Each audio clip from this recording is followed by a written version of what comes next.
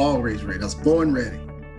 You have been born ready. I know that. Well, not only a client, a great friend of the business, Gerard King is going to talk about 5 steps to crisis leadership.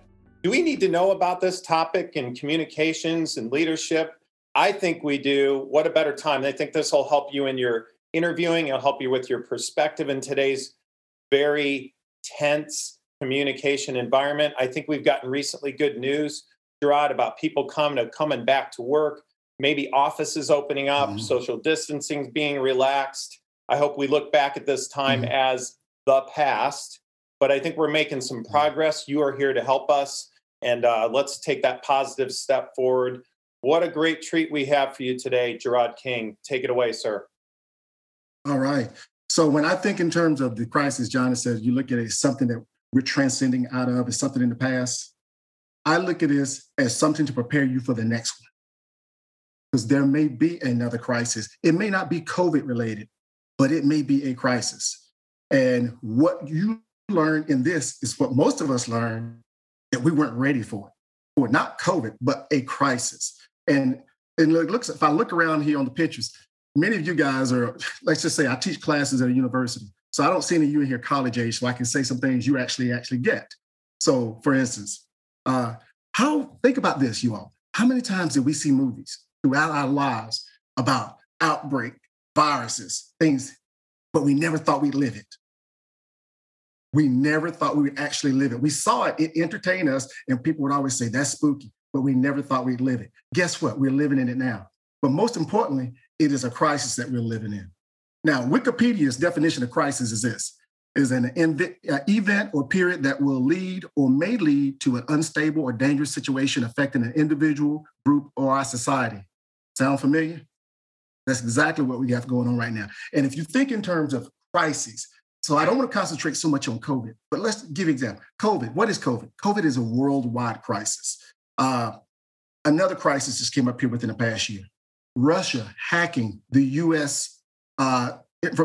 Community systems, technology and computer systems. That is a U.S. government crisis. The Exxon Valdez oil spill in the Gulf. What was that? That was an environmental crisis. What happened in 2007 and 2008 when Wall Street basically collapsed? It was an economic and financial crisis. But here's what we do know. Crisis has a domino effect, and it can touch all aspects of our lives, depending upon what type it is. And then you can have individual crises like Wells Fargo, when they had employees who were creating fraudulent accounts, customers' names to collect high commissions. That was a crisis for them, primarily a public relations crisis, but it was one that they had to deal with. So we have these things come up in our lives, whether it affects the country, the world, our organization, our region of the country, they are crises. And as I thought about this, and John asked me, what would I want to speak about? And I said, you know what? This is a good time to talk about how do we deal with that? And obviously, we don't have a lot of time, but I said, you know what? Let me come up with just a few things that would actually help people to think about how to deal with crisis. And I came up with 5 things I thought about. And these are things I pulled out of my background, experience, and training, things that are important to me, that I see are ways to deal with the crisis.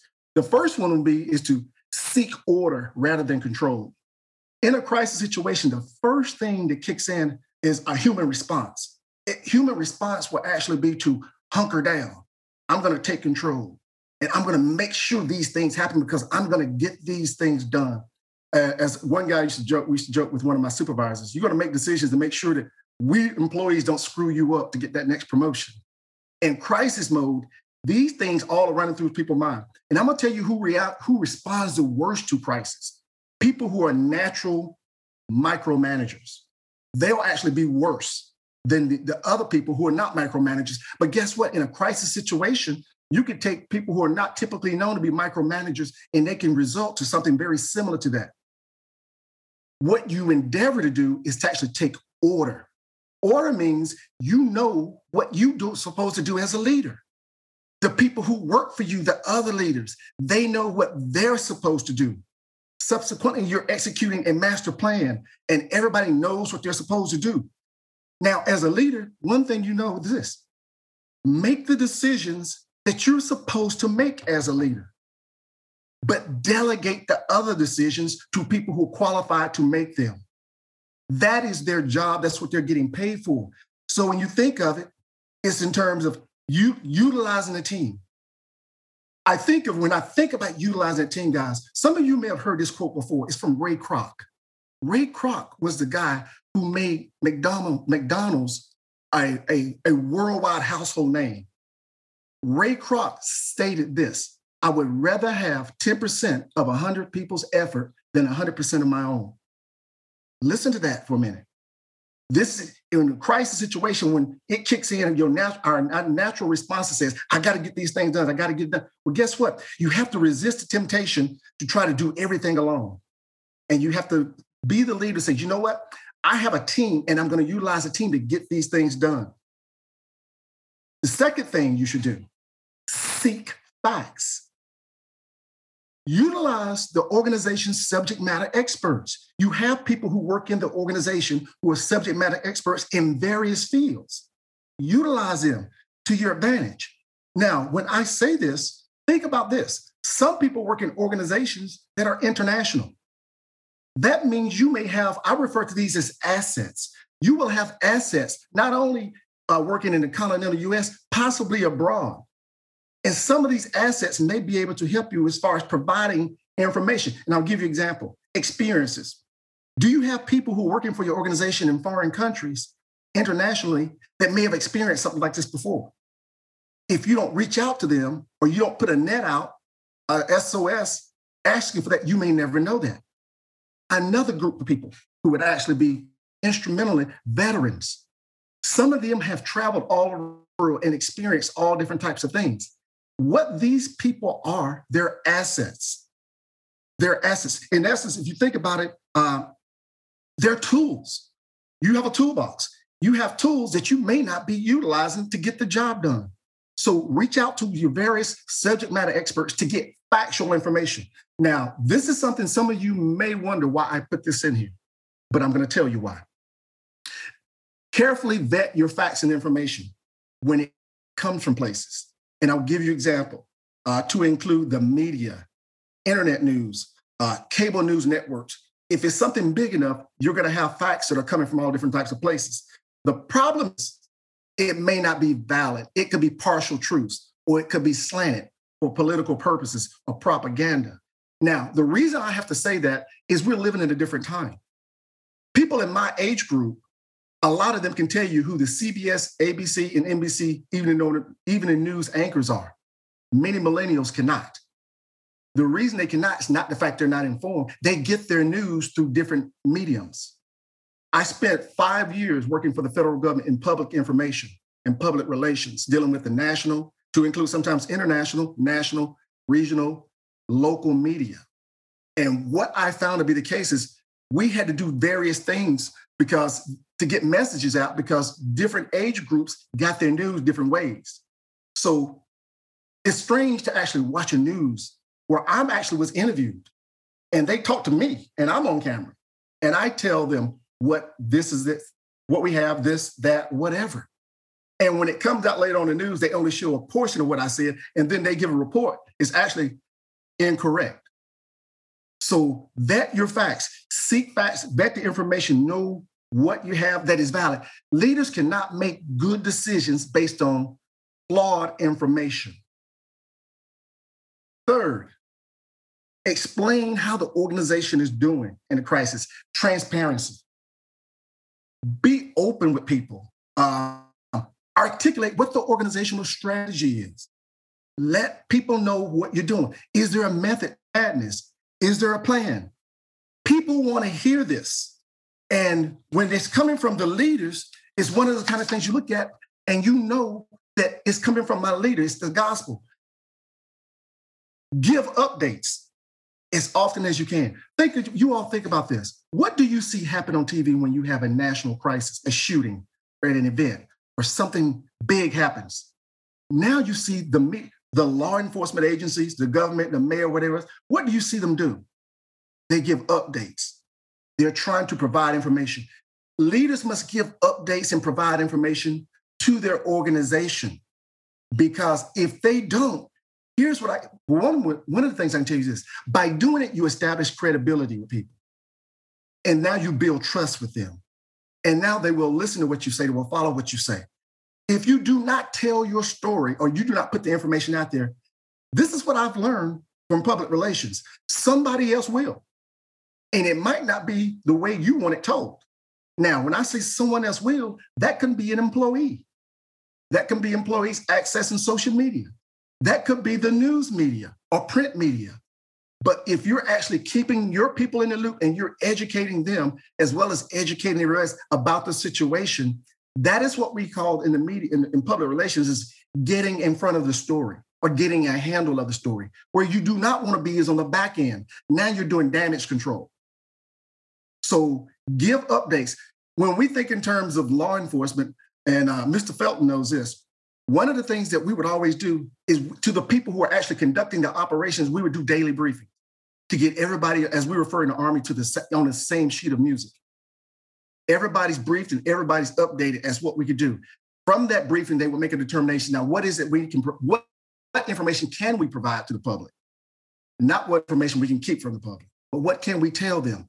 It's the same with the crisis. From a leader's perspective, you have to get in there and you have to educate people and let them know what's going on. The fourth thing that we'll talk about is being visible and present. A leader cannot do what an ostrich does, sticks his head in the sand. He has to be there. He has to be visible. First of all, he has to let people know that he's accessible. He or she is accessible. I'm a decision maker. You have access to me. You can get in contact with me. And you can get in contact with other decision makers that report to me. This also is a way of letting people know what's going on. If they can see you, that's one of the things that it helps them versus someone hiding out.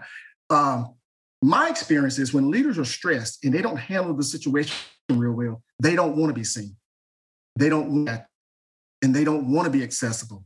That is counterproductive. And when they're out there and they're being seen, this is what must transpire. They must be calm. They're the calm in the storm. If the leader is walking around with their hair on fire, guess what everybody else is doing? The leader has to be the person that puts everybody else at ease. Now, not falsely, realistically. If there's grounds for concern, the leader lets them know that. But there's a way to do that. Even that can be done calm and controlled. How do you deal with this situation? And you educate people on it. And they feed off of you. You know what? This is not looking good. But I see Heather's not worried. And she's telling us we've got a game plan, trusting us, and we're going to get on top of it. And I believe her. She's been transparent. She's told us everything that she could tell us. And she's been present. She's told her people to be present. We're looking at things. We feel like part of the team, not us and them. And once you get through this crisis, there's a fifth stage that I'm going to put in here. And I call it managing the new normal. Once you go through the crisis, there's a high probability you will not go back to business as usual. There will be changes, managing the new normal. I refer to a crisis as a miniature war. Well, guess what, ladies and gentlemen? There's always casualties of war. What type of casualties are we talking about? Now, we're not talking about life and death here, but I'll give you an example. COVID came, actual situation. COVID came, and as a result of COVID, we had to restructure our organization. We had to change our operations, not restructure. We had to alter our operations. So we sent people home to get away out of the office. Now, when we sent them home, one of my main people who was one of my best performers, guess what? Is one of my worst working from home. That is not a situation this person caused. It's not a situation that we had to deal with. But I didn't know it, and neither did she when we sent her home. Now, this actually happened to one of my clients that I'm telling you about. So as a result of sending this person home, they could not function at home. It just wasn't working out. And she really became a casualty of COVID. This is some of the things that happen in the wars. When we think about in the military, what happens in the wars when you've heard this, when people come back from wars, the battle scars, the injuries, the PTSD. What do? What do we do with them? Because they're casualties of the crisis. Then we try to get them help. As a leader, leaders must be in tune with their people. Guess what? Some people may end up being casualties of this. People you may be able to save, figure out. And there's something else too. I have actually this coming from clients that I coach. I am burnt out on COVID, this COVID crisis, the situation, what I'm dealing with. Some of these people will probably be really prime candidates for counseling if you had it internally to speak with someone.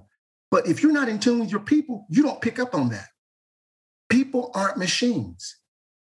We're human beings, flesh and blood, breathing. Therefore, we have human being flaws.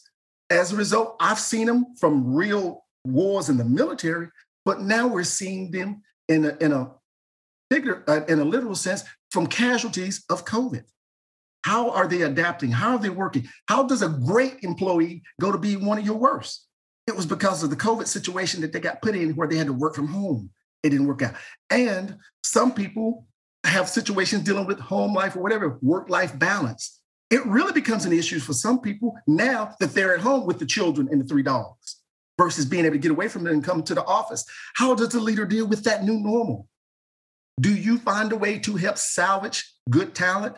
Or do you find a way to be a good leader and find out for some of these people, it may not be for them any longer? Help them figure that out if that is the case. That's not firing people. That's actually adapting to the new normal is the way I look at it. And they may find something else somewhere that may work for them. But all of these different things are potentially what I talk about when I talk about the casualties of the crisis of the war. Another thing that must happen after the crisis, we refer to them in the Army as AARs. John, you know what I'm talking about? After action review. And Mr. Felton, you know what those are, after action reviews. This is where you sit down when the smoke has settled and we can all sit down with cool, calm, and collected now and talk about the good, bad, and the ugly. What happened? What did we do right? What did we do wrong? What did we learn from this? What can we take to use for the next crisis? And as a result, you actually establish a situation with your unit, you make it more functional. I like to refer to it as make it more fluid. Now they're thinking about all these things and you can see it. And AARs, what they're not overly critical. They're just fact-based. I don't go into one and say, John O'Connor, you really sucked on this particular part of this endeavor. No, I would be more apt to say, well, when we looked at this part of this operation, we didn't do that well. And here are some things that we get right. And here are some things that we can go and do from this point forward. Notice I said we. I never said he or John, because that implies it was him by himself. I implied we because it's we. It's all of us together. It's not finger pointing. This is a chance to actually show how we can work together, but how we can improve. But if we don't talk about the ugly, the things that need to be improved, it is not a valid after action review. Finally, when you think in terms of this too, with that managing the crisis, think about how to get prepared for the next crisis. Things in it. Now, will you know what it is? No, you're not. But you can put steps in place to say, if a crisis arises again, these are some basic things we know that we need to do to deal with the situation much better than we did with the COVID. And now you can get people, we used to refer to as commit this to muscle memory. If you get it to muscle memory, these are things you would do automatically without thinking. It comes to you. And that's where you want to get them to go as a unit. And when you think in terms of, I'm Thursday, Bruce Lee. Bruce Lee had a great quote for that about this, being able to deal with situations. And his quote was, if any of you ever heard this about water, he says, water is shapeless and formless. If you pour water into a glass, it becomes a glass. If you pour it into the bottle, it becomes a bottle. Be like water, my friend. That's what you want your people to be like water. And by doing that preparation and planning and thinking about the next crisis, that's what they would be more like to take form or whatever the crisis comes to deal with it. Now, and wrapping up, one of the things I'll tell you is this: anybody can actually lead in good times. Anybody, anytime Dick, Harry, Mary, and Sally can lead when it's good. But when it's not good, in a crisis, that's when the good leaders reveal themselves. And I'm going to use an example. And I want to use, I know one of the things that I try not to go too much into sometimes because it turns some people off because they didn't play sports. But this is actually a good opportunity.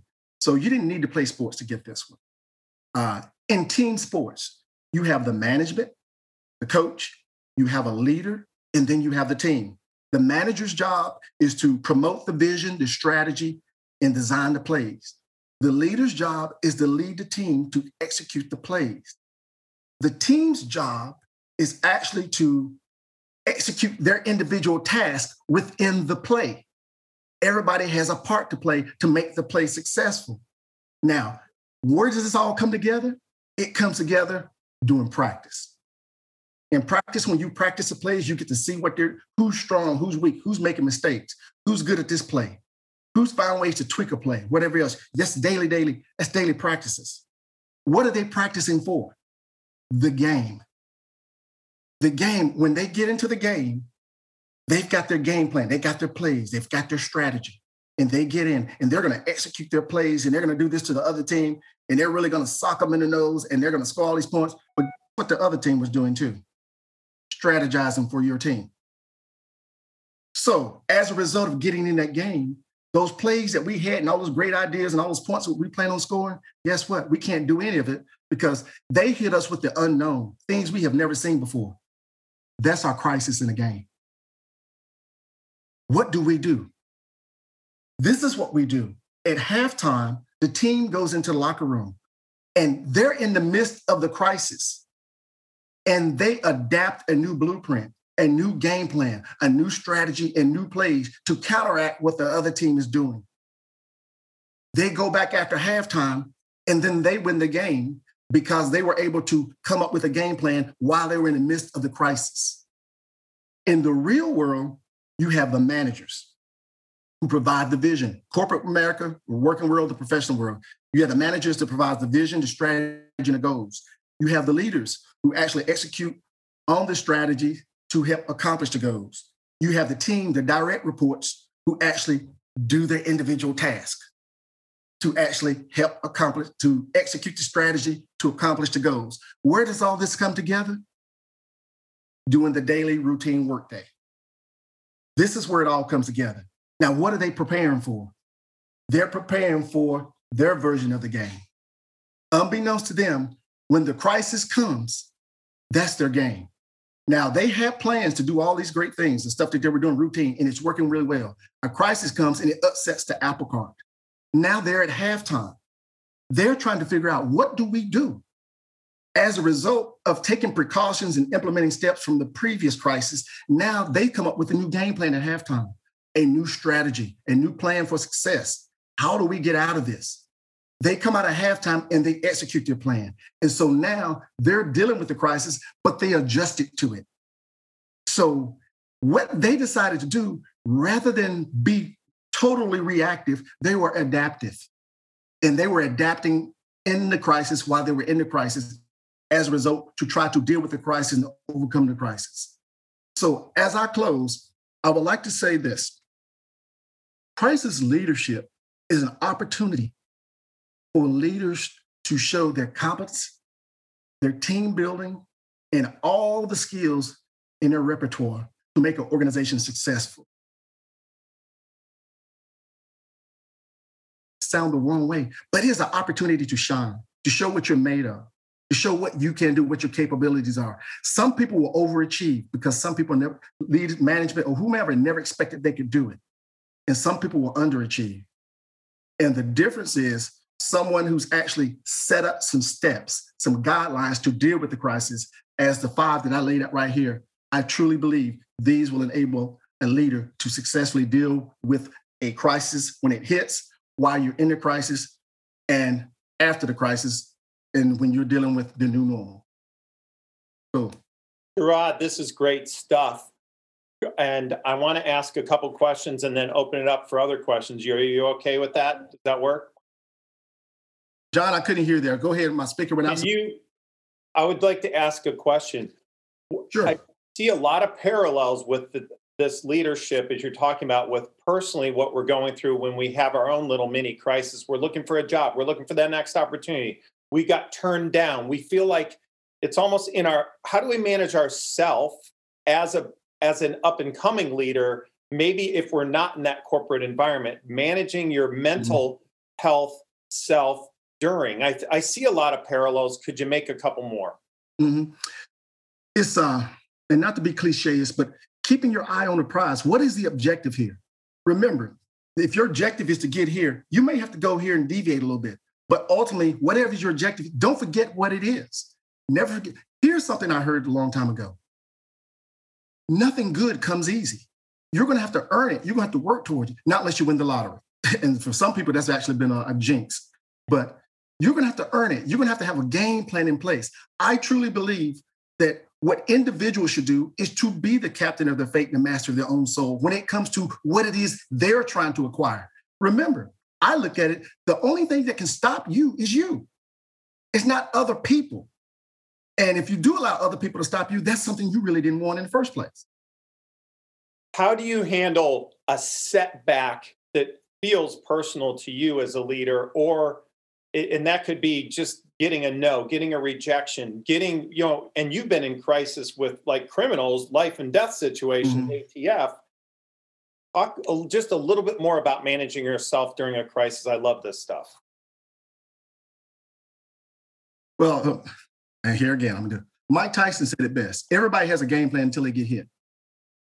Okay, once you get hit, what do? Do you quit? Or do you step back and say, wait a minute, I did something wrong. I was exposed there. Now, let me step back and look at this. If you get rejection, I actually just had this conversation with someone last week. You got 2 rejections from 2 interviews that you got.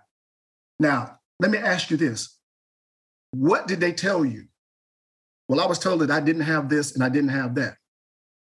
So the way I hear this, you hear this is, I don't have this, I don't have that. The way I hear this as a coach is, they told you what you need to get. Make it happen. Do not sit around here and cry about the things you can't control. Do implement and take a game plan and take initiative and do the things you can take control of. These 2 companies told you the same thing, that you did not have this. Why don't you get it? Beautiful.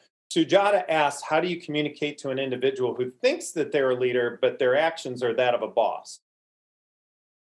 Who thinks that they're a leader, their actions are that of a boss? Then let the record reflect. It's one thing for you to tell me, but it's another thing for you to show me.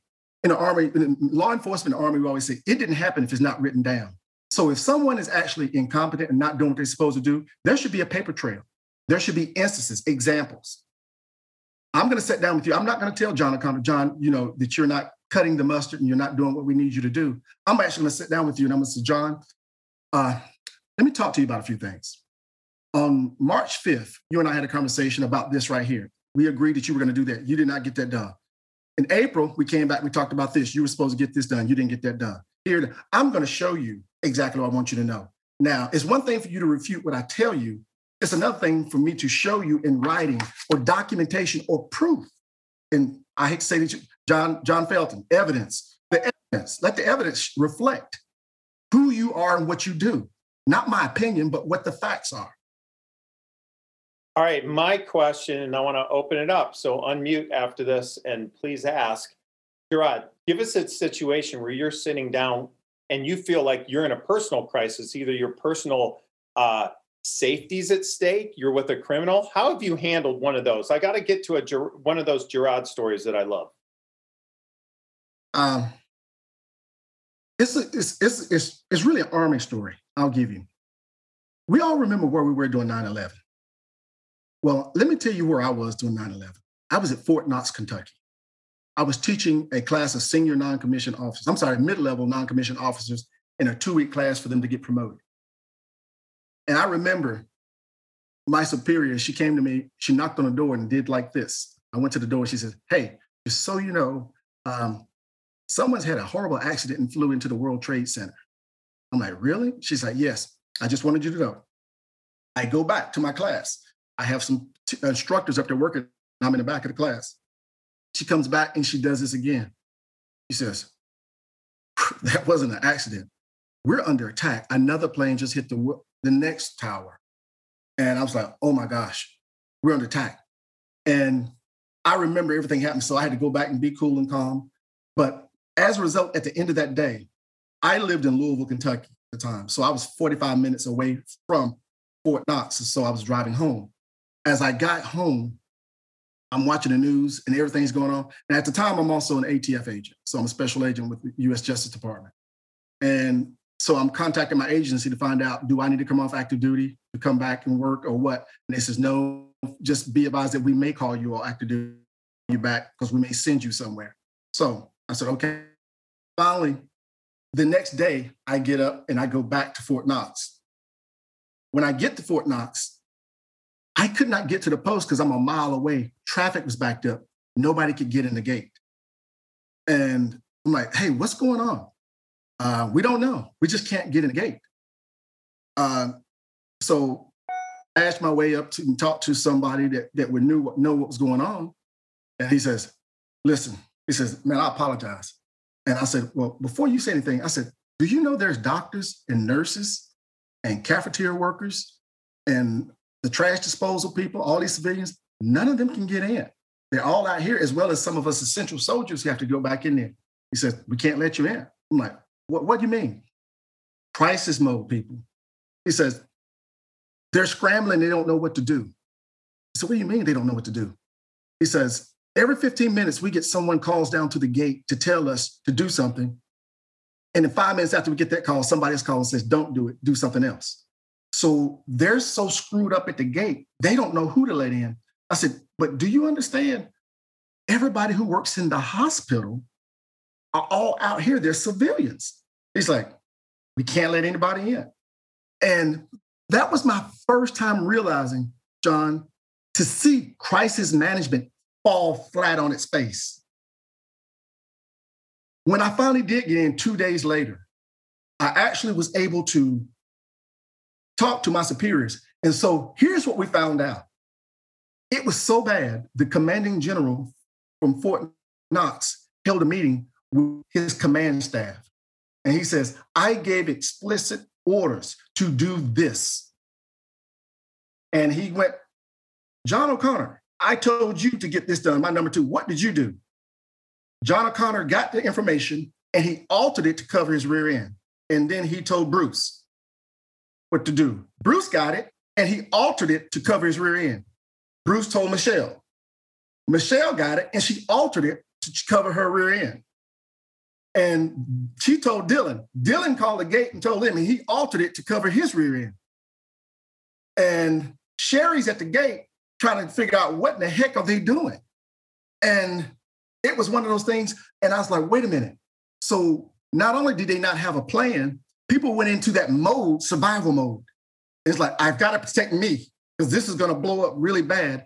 And they altered it. It was unbelievable what they actually did.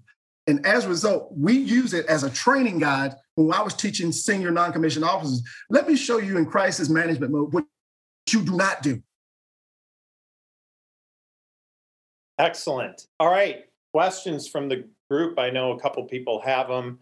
I love this stuff. Bruce, you like the sports analogies. You're okay with that. Steve, what you got?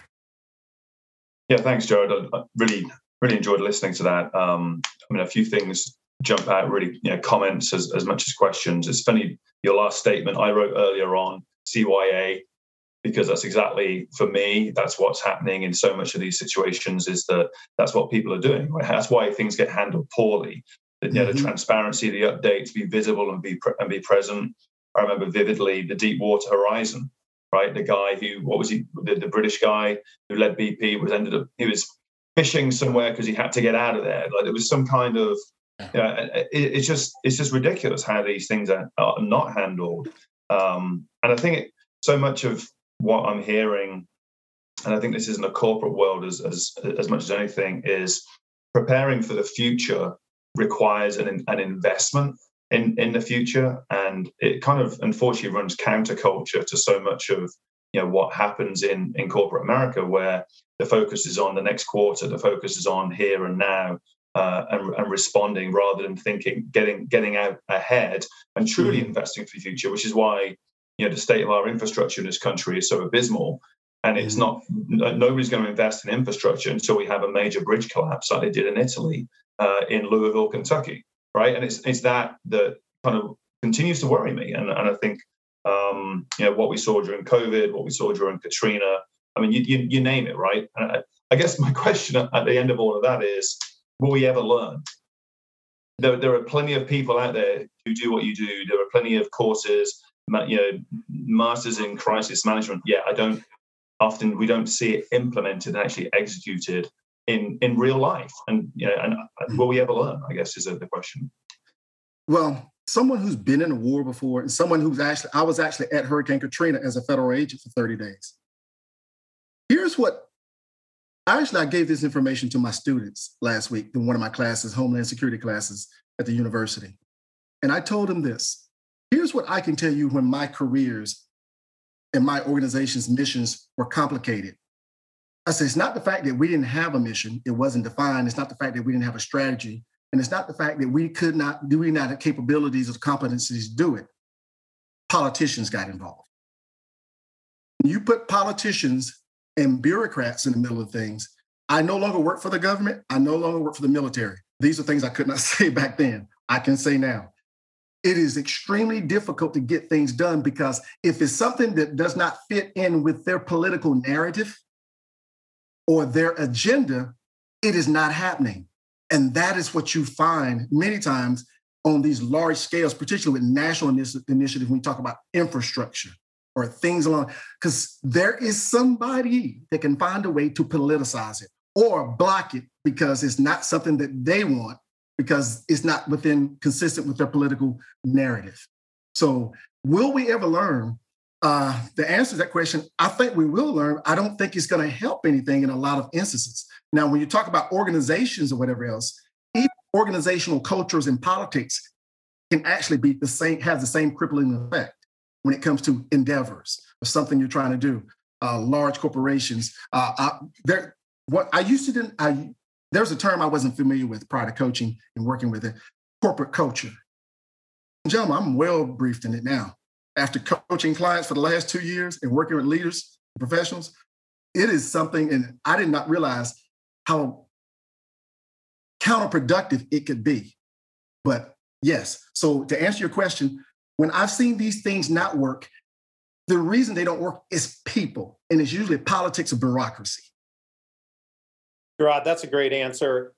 How important is it to show?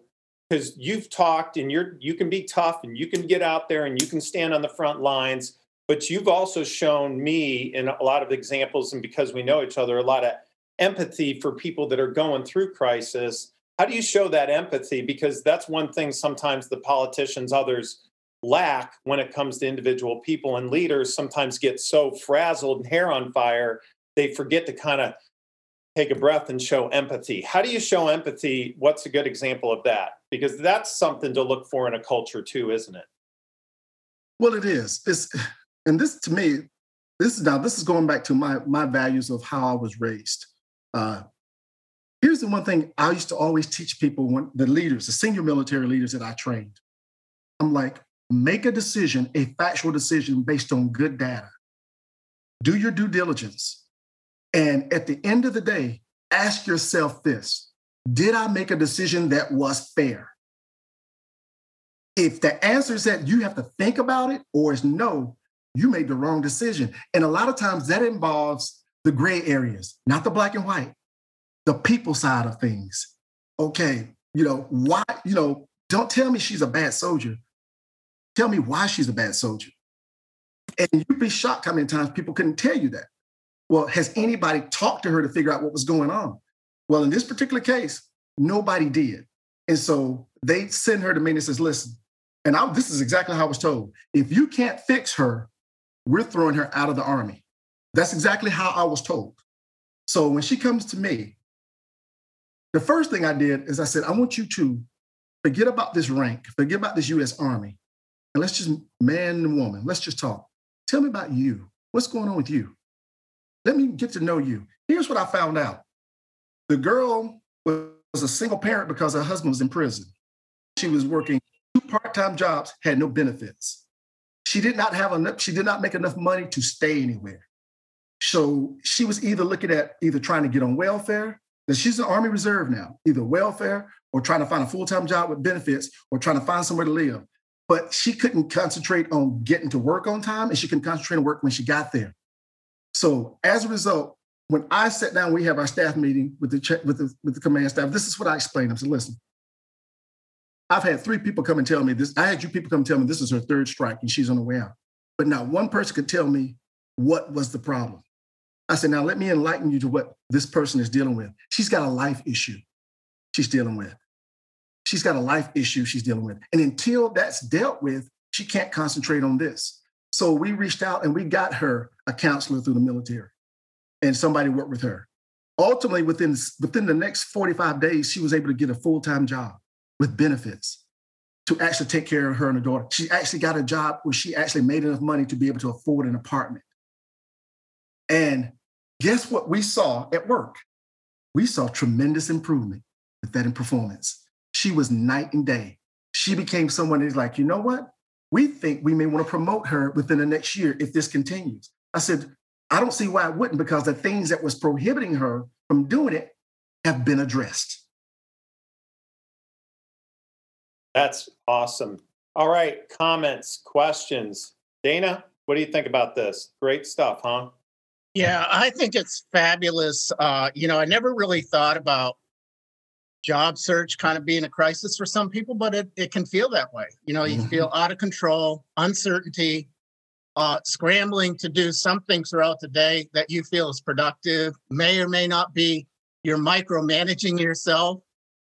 So I really picked up on that word, micromanagement, in a job search way, because I think of people, and John will tell you too, that, I think there's a tendency, unless they've been through the Career Pro coaching program, there's a tendency of people just kind of act arbitrarily and blindly apply online, scramble, micromanage, make sure the document's perfect, rather than at the beginning of the job search, rather than just kind of blanket opportunities, get referred in, network, expand the network. Don't worry too much about the minute details at that point. Only worry about those details once you get an interview lined up. Then you want to micromanage all the little details, I believe. So I think that, the corollary there is really strong between what you're saying, Gerard, crisis management, and really responding to that for yourself. Good stuff. Good stuff. Michelle, what do you think about this? You're former military. I think I can relate to a lot of the things that he discussed. And military for women is a challenge in itself. Yes. And, I went through some good and bad times. I spent about 10 years in the Air Force and in reserves. In hindsight, I kind of wish I would have stayed in, because, you get out of the military as a non-commissioned officer, and there's no transition into the workforce for you. A lot of the jobs just don't translate into the civilian world. So, and I have found that out even now, trying to look for a job, and the frustrations and trying to change careers. And it's very challenging. And so I have my own crisis, if you will, because it's like, I'm telling myself, am I not employable, and all these other things. So I can relate to a lot of things that you're talking about on that. Thank you, Michelle. Tony, good stuff as we really wrap up, and then, 1 or 2 more comments and we'll wrap.